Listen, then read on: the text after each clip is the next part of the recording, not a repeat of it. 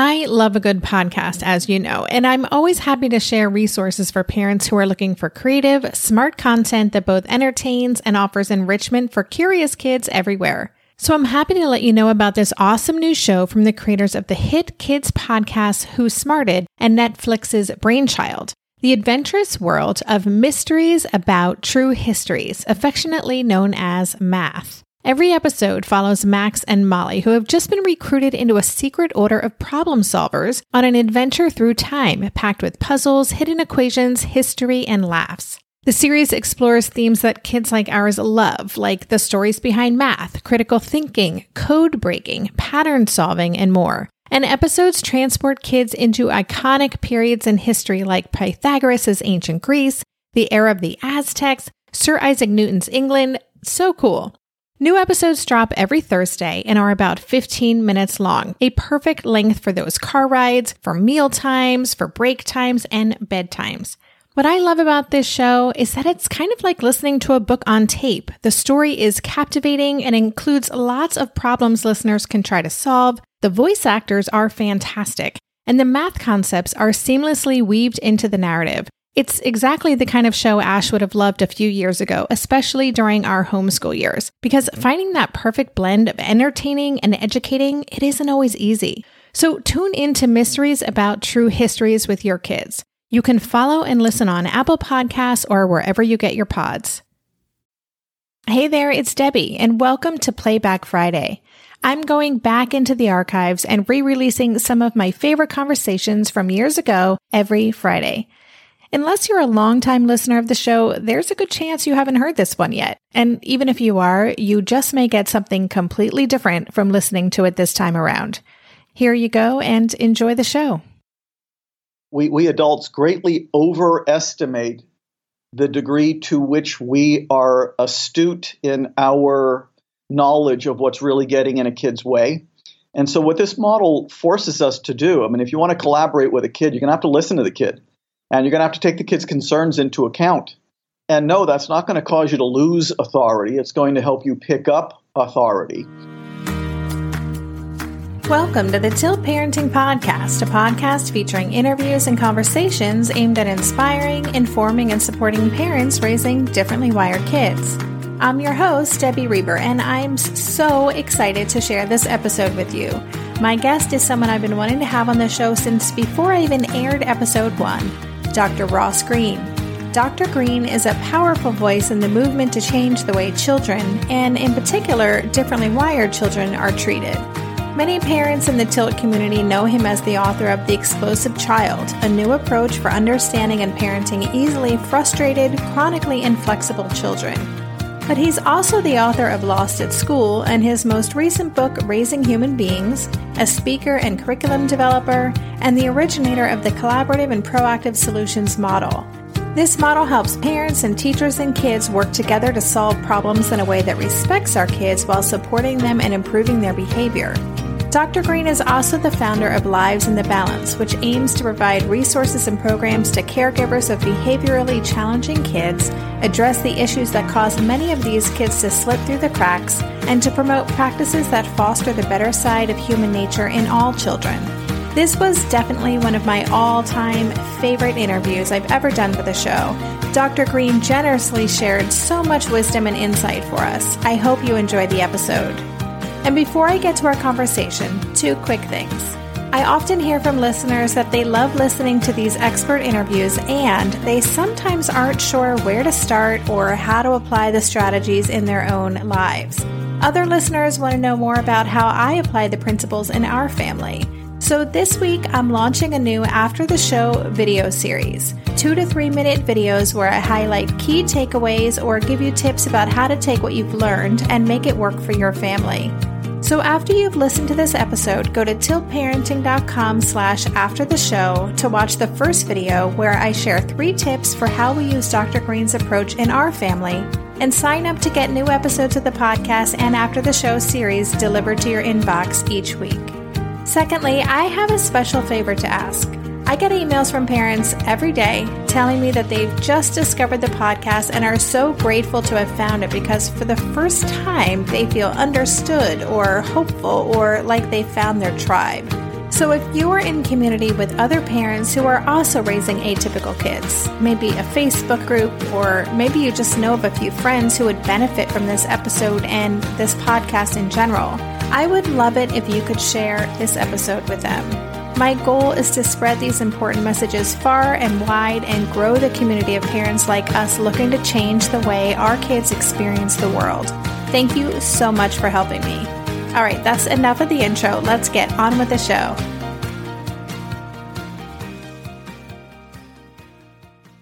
Hey, Dr. Greene, welcome to the podcast.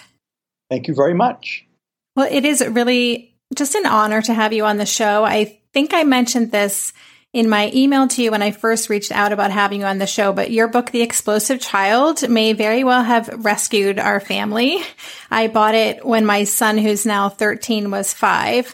And it just helped us so much and gave us a plan and a way to move forward at a time when we just were feeling completely lost about how to handle this intense, inflexible human being. So I just want to thank you for that. And I know that so many people in the Tilt community, we're raising differently wired kids. And so this is a super important topic for them. And I'm just thrilled to be able to share your wisdom today. I'm glad people are finding the work to be helpful. So helpful. And there's so much to cover. And your work, just since that time, since I discovered you, you've done so many things. So we'll cover as much as we can today. But before we get started, would you mind giving us an introduction to who you are and what you do in the world? Well, I'm a child psychologist. I am officially based in Portland, Maine, although it feels like I'm not here very much. And, I've written some books that people know me by: The Explosive Child, Lost at School, Lost and Found, Raising Human Beings. What I spend most of my time doing is either consulting to schools or therapeutic facilities, or running the nonprofit that I founded in 2009 called Lives in the Balance, and pursuing all of the things that Lives in the Balance is doing to try to make things better for kids and their caregivers. Yeah, you must have a very busy life just with all the books and the talks and such a generous body of work. I was just referring a parent last night who called me kind of in desperate straits and had her check out just the content you have on your Lives in the Balance site that's for parents. There's so much there. And one of the things I'd like to talk about today is your collaborative and proactive solutions framework. That was my introduction to your work. That was kind of the game changer for us. So could you introduce listeners to that concept and how it works and how it can work in their families? Sure. Well, it begins with the recognition, based on the research that's accumulated over the last 40 to 50 years, that kids with behavioral challenges are lacking some very important skills. The traditional way of thinking had them lacking motivation, but lagging skills is what the research tells us is really going on. And those lagging skills, especially in the realms of flexibility, adaptability, frustration tolerance, problem solving, make it very difficult for the kid to meet certain expectations. And when we are placing those expectations on kids, they tend to exhibit their challenging behavior.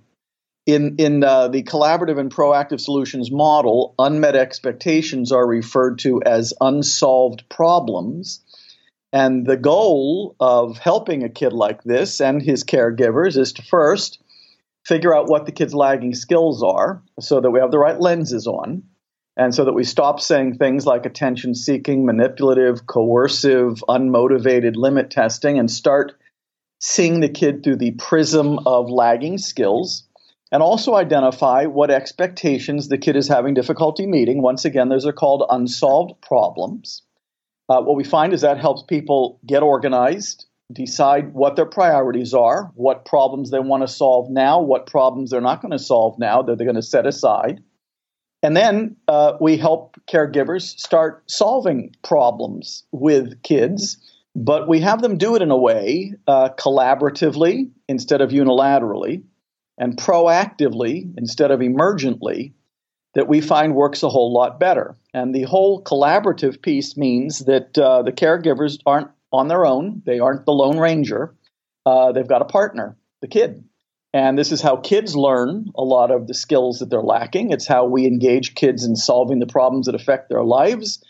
It's how we improve relationships. It's how we improve communications. And it's how we significantly reduce challenging behavior. Any problem that is solved is not going to cause challenging behavior. It's only the unsolved ones that cause challenging behavior. So much of this, too, as you're talking, and that idea of referring to things as lagging skills and unsolved problems brings to mind one of the phrases, which I think I paraded around after school in first grade, that, kids do well when they can. A lot of this is about reframing and changing the way we're thinking. And it's incredible how powerful just that little shift of considering this as an unsolved problem versus, as you said, manipulation or even a behavioral problem. It makes a huge difference. The changing of lenses is a huge part of this model because, a lot of people focus on behavior instead of the problems that are causing that behavior.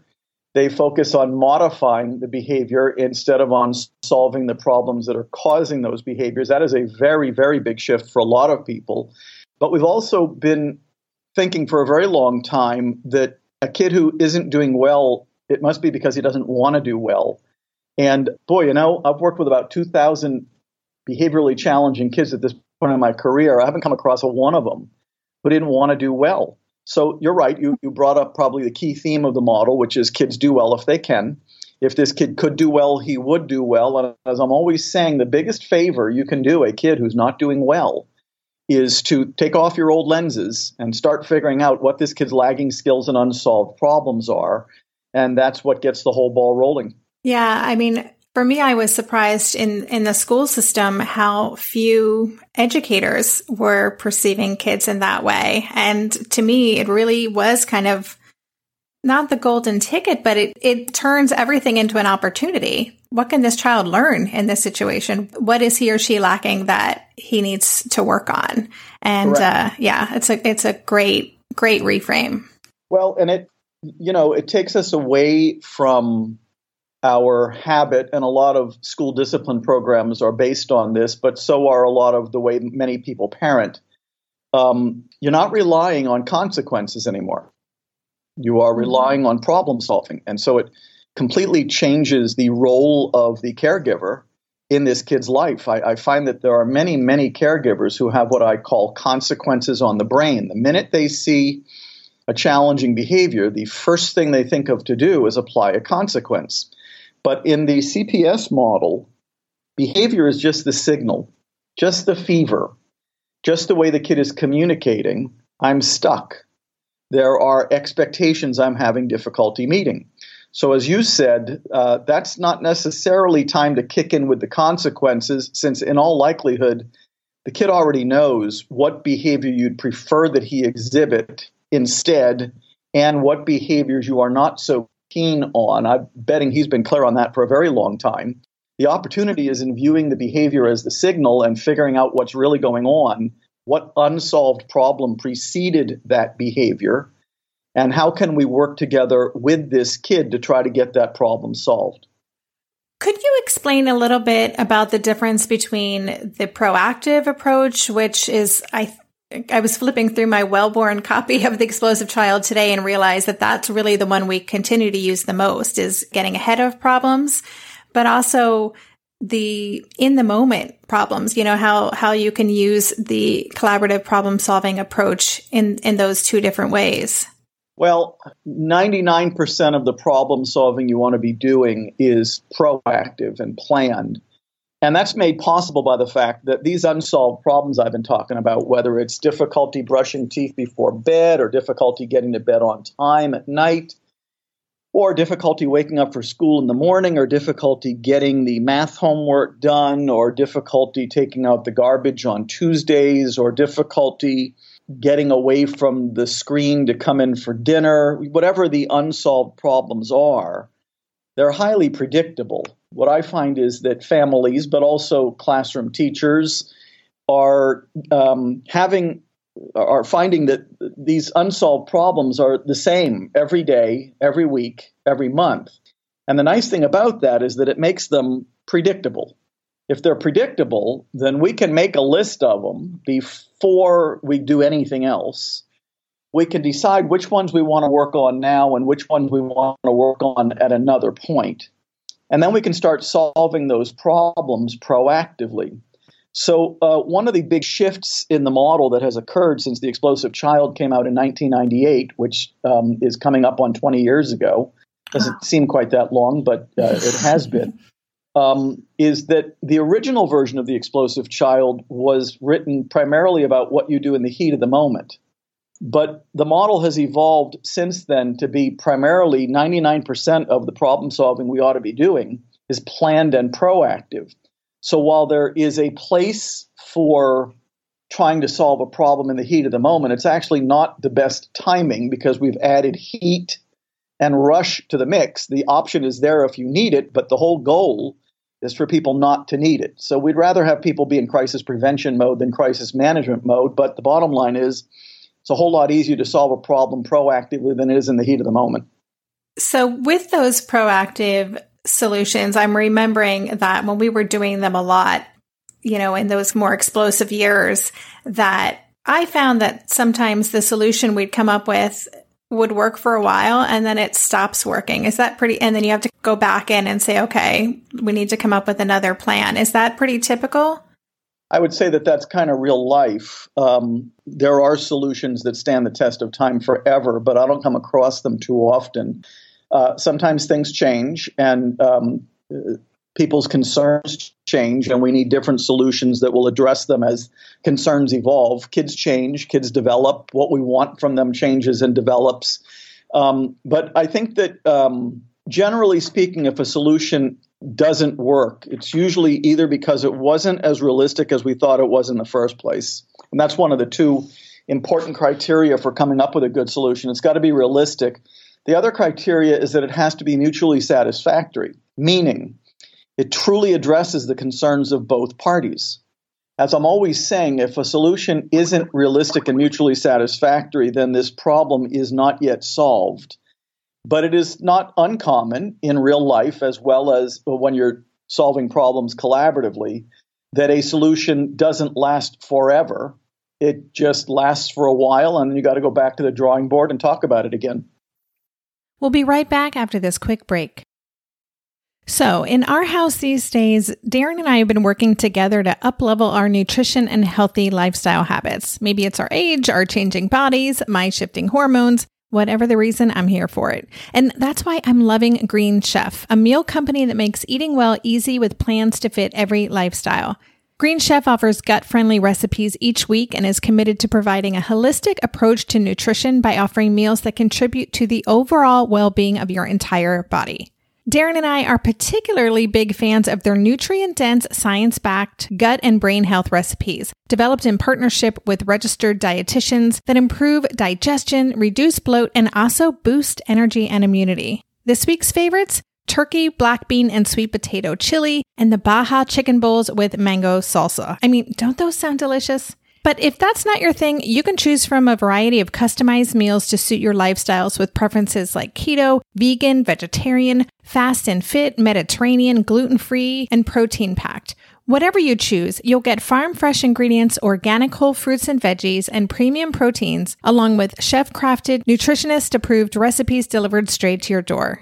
Go to greenchef.com/60tilt and use code 60tilt to get 60% off plus 20% off your next 2 months. That's 60% off plus 20% off your next 2 months when you use the code 60tilt at greenchef.com/60tilt. Greene Chef, the #1 meal kit for eating well. This year, I've been working on becoming more attuned to my body, and so I'm starting to really recognize how periodic spikes in anxiety or disruptions to my routines can seriously throw my whole system off. And as I've been traveling a ton this past month, which is both disruptive and somewhat stressful, I'm especially glad that I have the extra support of Synbiotic Plus, a 3-in-1 supplement from Ritual with clinically studied prebiotics, probiotics, and a postbiotic to support a balanced gut microbiome. Symbiotic Plus provides fuel to the cells that make up the gut lining to support a healthy gut barrier. And it comes in this very cool minty delayed release capsule, which was specifically designed to help survive the harsh conditions of the upper GI tract for delivery to the colon. The bonus is that the capsules don't need to be refrigerated, so I can easily bring them with me in my carry-on. On a personal level, I love that Ritual is committed to sustainability. They're a female-founded B Corp, meaning they are holding themselves accountable long-term to not only think about their company's financial health, but also the health of people and our planet. There's no more shame in your gut game. Symbiotic Plus and Ritual are here to celebrate, not hide your insides. Get 25% off your first month for limited time at ritual.com/tilt. Start Ritual or add Symbiotic Plus to your subscription today. That's ritual.com/tilt for 25% off. I think that's such a good reminder. So many of us, we kind of work through these stages, or we have a regression, or our child has a regression rather, and we get through it and we're like, oh, phew, we're past that. Now we can move on. But I think there's a tendency to want things to go back to where we know, right? We already solved this problem. This shouldn't be an issue anymore. So that's a great reminder that our kids are always evolving, and our expectations of them as they age are going to evolve as well. So it makes sense that we need to continue being flexible about the way we're going to solve certain problems. Yeah, I mean, just an example, let's say there's a solution for a homework problem that's working in the third grade based on what was making it hard for the kid to do homework in the third grade. And then we think we've got that problem solved, and then we have homework problems again in the fourth grade, but they are the issues that are making homework difficult in the fourth grade are very different than the issues that were making homework difficult in the third grade. Seemingly the same unsolved problem, but different issues making it difficult for the kid to meet our expectations. In those kinds of scenarios, it's hard to imagine why the solution that worked for us in the third grade is going to work for us in the fourth grade, since it's really a completely different unsolved problem. Right. In terms of age, is there an age that is too young to start using CPS, or what have you found? Is there kind of a sweet spot in terms of the age range this works best with?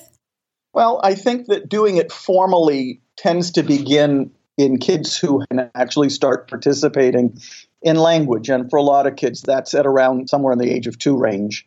But the reality is that you start collaborating with an infant. Infants have unsolved problems. Infants have concerns about those unsolved problems. And we do apply solutions that we hope will address the problem with infants, but we are also completely dependent on the infant to give us feedback about how we're doing. So the reality is you start collaborating from the word go. It's just that when words kick in, it makes the process a little bit easier because now the kid can actually tell you what's the matter instead of guessing like we have to do with infants or like we sometimes have to do with kids who have no language even later on. But I think you start collaborating with kids right the minute they pop out. I love that. And I can imagine there are people listening who are thinking, oh, crap, like I have not been doing this all along. And I remember one of the parent coaches my husband and I worked with said very gently to us when Asher was maybe 7 or 8, you've been doing some accidental parenting. You've gotten into some habits that we want to change. What would you say to parents who realize that they have been doing an authoritarian approach and they want to switch gears? Is that something you just change right away? Do you talk with your child about it? How do you approach that? Well, you could do it either way. I would say no time like the present. And my bet is that the kid will be very pleasantly surprised by the different tack. I think we have to remember that if the only people who can come up with good solutions are the adults, the kid never learns how. If we're not listening to a kid about what's getting in the way on a particular unsolved problem, and we are just figuring it out on our own, what I call mind reading, which none of us are very good at. And if all we're doing is busy imposing solutions, then we really have to take a step back and say, are we really preparing this kid for the real world? Am I willing to sacrifice my relationship with my kid to do things in this way? So I think that there's room for parents who are, of course, very busy, just like all of us. There's something nice about taking a step away from parenting, getting the 10,000-foot view and actually asking, what role do I want to play in the life of my kid? What demeanor do I want to have? What stance do I want to take in my interactions with my kid? I think that for many parents, the authoritarian approach is the way they were raised. And a lot of them thought that was their only option. But there is another option. You can be collaborative instead of being unilateral. And I think that it's in the vast majority of cases, most parents feel like it's giving them the kind of relationship with their kid while maintaining influence, which is quite frankly the best you can shoot for. They're getting what they want and more when they are solving problems collaboratively instead of unilaterally. So I don't come across any parents who say, this collaboration stuff, it ruined my relationship with my kid and things have gone completely to hell since we started doing it. It's actually exclusively the reverse. Oh, I'm sure. I mean, hearing you say that, it does sound ridiculous. And I mean, I think that's what I love about the model so much, and what has really transformed and continues to really influence the dynamic between Asher and my husband and I is that it is so rooted in respect. It is such a respectful way to be. It reminds us that there's always a reason, right? There's always a reason why our child is acting the way that they do, or they're responding to something in a way that may seem too big or whatever. So I love that about the model, and it's just a great reminder. Well, one of the things it does is it says that the best source of information on what's getting in the kid's way on an expectation he or she is having difficulty meeting is the kid, not us. We adults greatly overestimate the degree to which we are astute in our knowledge of what's really getting in a kid's way. And so what this model forces us to do, I mean, if you want to collaborate with a kid, you're going to have to listen to the kid, and you're going to have to take the kid's concerns into account. And no, that's not going to cause you to lose authority. It's going to help you pick up authority. But as I'm always saying, the least fallible source of information on what's getting in a kid's way on an unsolved problem is the kid. So that means we got to have our ears wide open. It means the kid's voice is going to be heard. But it does not mean we're going to be losing authority or influence in the life of this kid. Before we move on, I want to talk about some of your more recent books, but could you briefly describe the concept of Plan A, Plan B, and Plan C, just for parents who are learning about this concept for the first time? Sure. What I wrote about in The Explosive Child for the first time back in 1998 was that there's basically three ways to approach an unsolved problem. And I call those three ways Plan A, Plan B, and Plan C. Plan C is where you are setting aside a particular unmet expectation for now.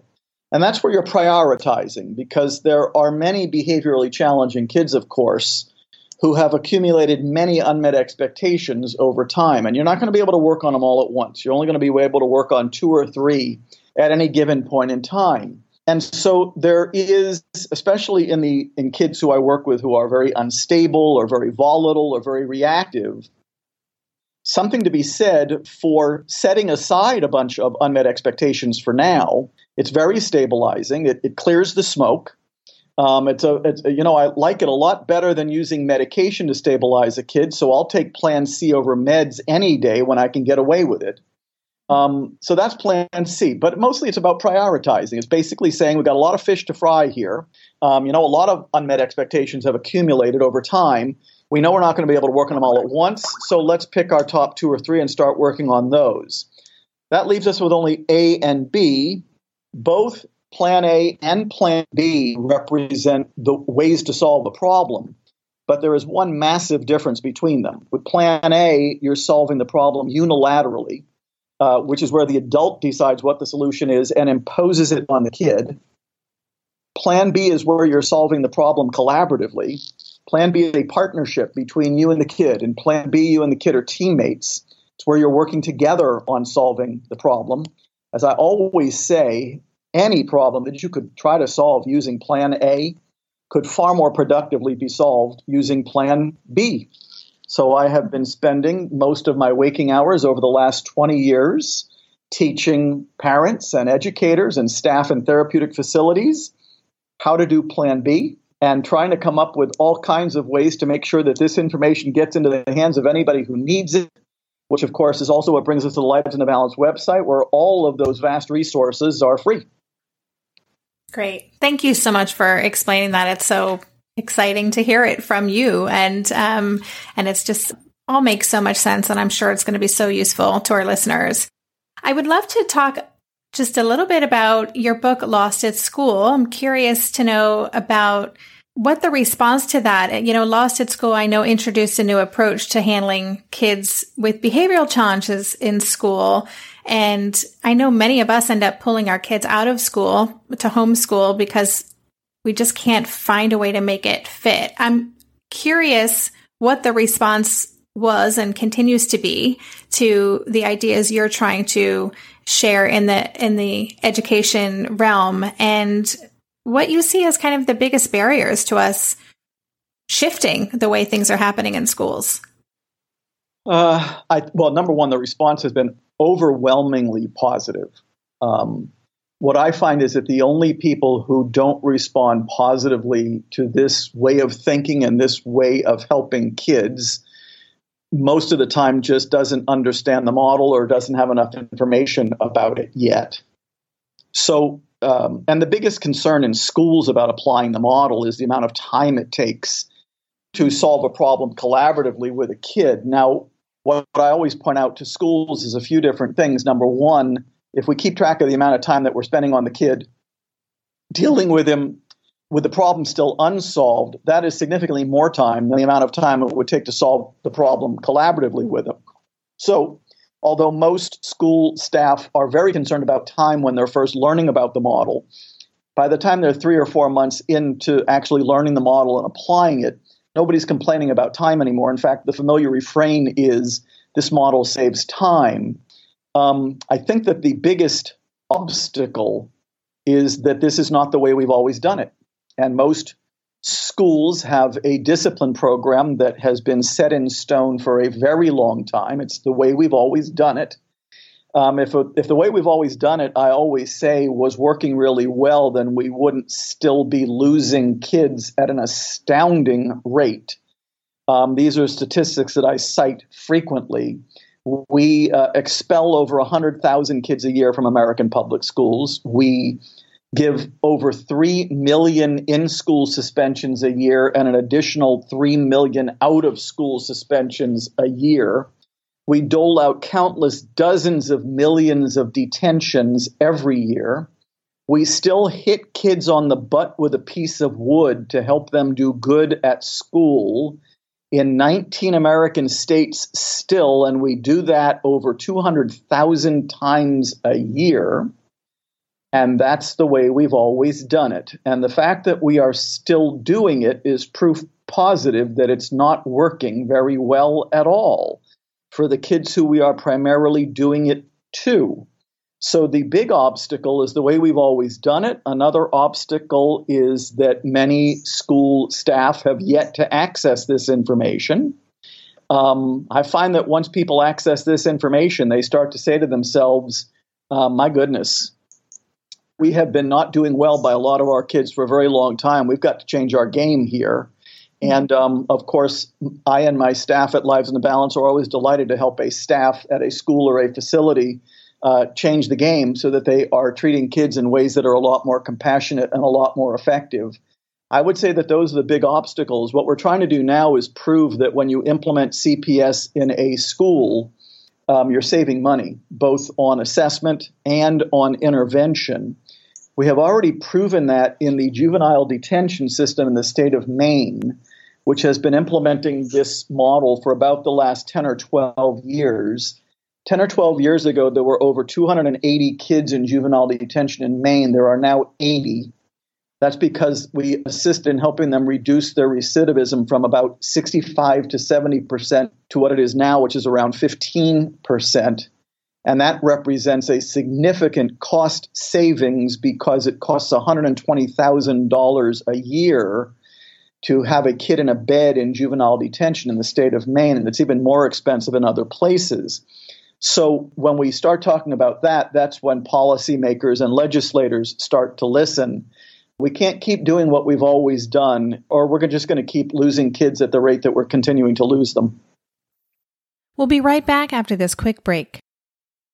Hey there, it's Debbie. I love making this show and sharing conversations about how to support our awesome neurodivergent kids. I've seen how even one little insight from an interview can spark a big shift in daily life. But I know that raising complex kids can be messy and lonely. And just when we think we figured it out, something comes up that boots us right back to feeling overwhelmed and stuck. That's why I've poured everything into creating a way for parents like us navigating complex parenting journeys to join together and chart a path that feels positive, hopeful, and doable. It's the brand new Differently Wired Club experience.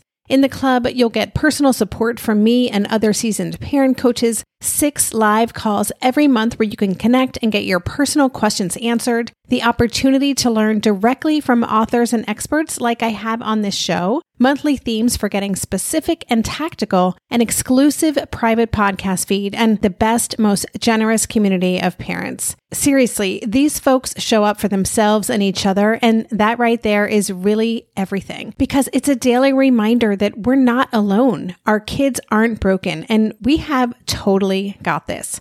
The recently rebooted Differently Wired Club is on a brand new platform with its very own iOS and Android app. It is such a great space. However you learn, whatever your style, no matter the ages, genders, and neurodivergent profile of your children, the Differently Wired Club can help you cultivate the positive shifts you're hoping for. Join us today by going to tiltparenting.com/club. That's tiltparenting.com/club. I hope to see you on the inside. I'm Margaret. And I'm Amy. And together we host the podcast, What Fresh Hell? Laughing in the Face of Motherhood. Margaret, I would say you're sort of a where are my keys kind of mom. Correct. Sometimes a where are my kids kind of mom.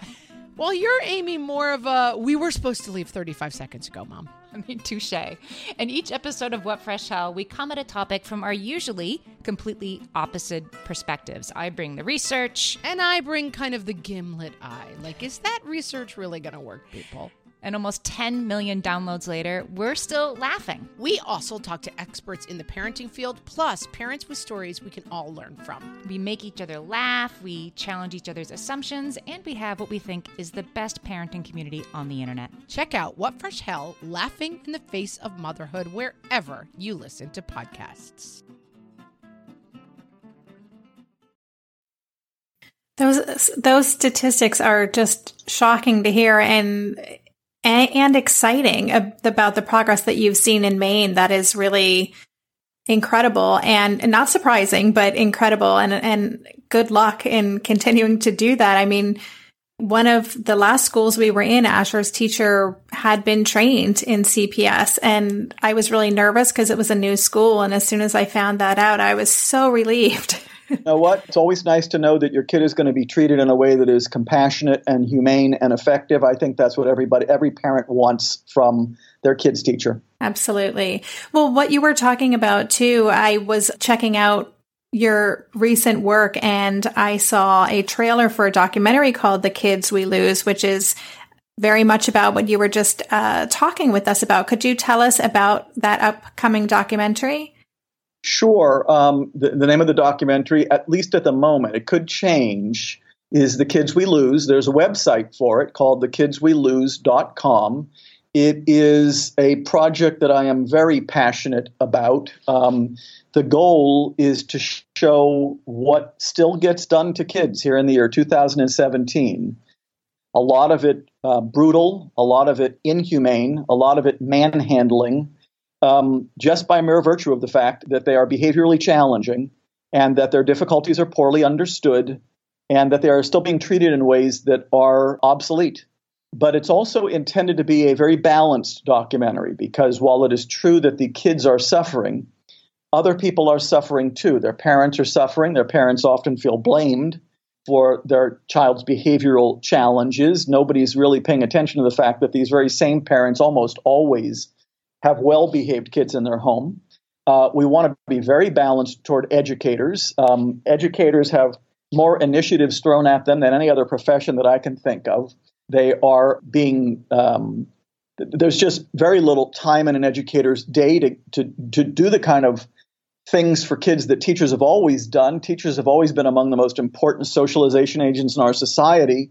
But when we throw high stakes testing at them and when we throw zero tolerance policies at them, by the way, the research tells us that zero tolerance policies didn't make things better, they made things worse.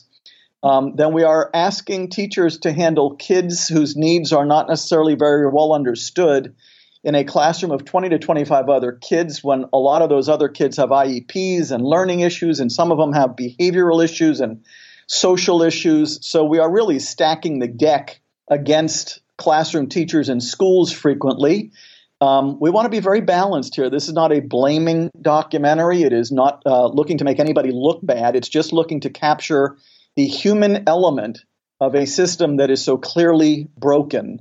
And it's due out in April. We hope we meet that deadline, but I think it's going to be shocking to many people what still goes on out there. But if you don't heighten awareness, then nothing happens. And so this is our effort to make sure that people know what's going on out there.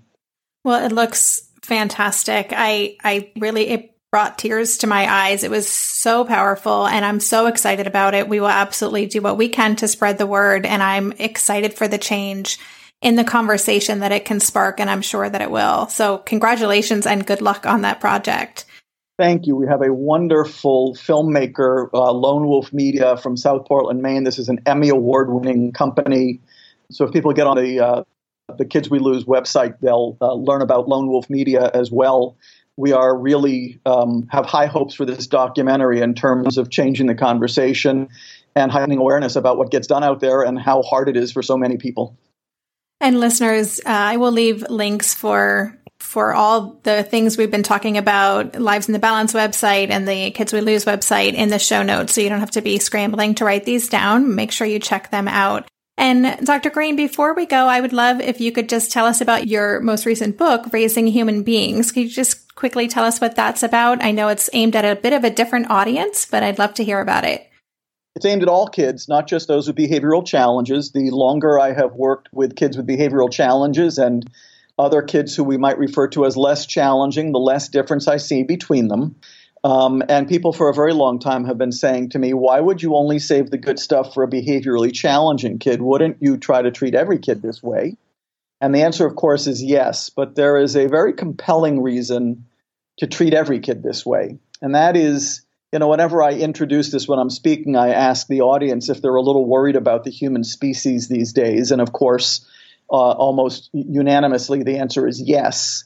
And I'm not going to go into the reasons that we might be worried about the species these days. But what I will say is that there are certain skills that define the better side of human nature. Skills like empathy and appreciating how one's behavior is affecting other people and resolving disagreements without conflict and taking another person's perspective and honesty that I think many of us are finding in short supply these days. Not only in ourselves, but also in our politicians and our leaders. And I think we have to get back to teaching those skills and modeling them for our kids and giving them as many opportunities for practice as we possibly can. And it turns out that when you are solving problems collaboratively and proactively, and this is what the research tells us, you are simultaneously teaching the skills that we just covered. Solving problems collaboratively helps people listen to each other, take each other's concerns into account, come up with solutions that work for both parties. It's not about power. It's about collaboration. I find that power causes conflict, and I find that collaboration causes agreement to break out all over. And I think that we need to start teaching these skills to our kids as early as possible and never let up. But I also think that we have to model it for them. And so Raising Human Beings has a double meaning. It's not only my beliefs about how we ought to raise our kids, it's about how we caregivers got to raise our game. And that's what that book is about. That's fantastic. It's generous, fantastic work, and congratulations on that. And I encourage listeners to check that out as well. And I'm going to let you get on with your busy day. You are such a busy man, and I am so grateful for this conversation. and for everything that you shared with us today and for taking the time to talk with us. So thank you so much. Always my pleasure, and you are a wonderful interviewer, so it was a pleasure talking to you. You've been listening to the Tilt Parenting Podcast. For the show notes for this episode, including links to Dr. Greene's website, Lives in the Balance, his books, his upcoming documentary, The Kids We Lose, and the other resources we discussed, visit tiltparenting.com/session81. And don't forget to check out my after the show 3-minute video where I share my 3 tips for how we've applied Dr. Greene's collaborative and proactive solutions model in our family. You'll find a link on the show notes page, or you can go straight to tiltparenting.com/after the show. If you get value out of this podcast and would like to support this work, there are a couple of easy ways to help. One is to help sponsor the podcast through my Patreon campaign. Patreon is a simple membership platform that allows listeners like you to make a small monthly contribution to fund the show. If you want to help us, visit patreon.com/tiltparenting. The other way to help is to be sure to rate and review the podcast on iTunes and just help me spread the word. Thanks again for listening. For more information on Tilt Parenting, visit www.tiltparenting.com.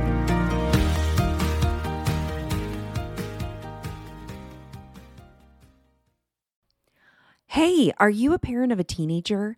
Are you feeling overwhelmed about how to be what they need while also holding limits and boundaries that keep them safe? Are you tired of conversations that negate how messy this season of parenting is? Well, I've got you.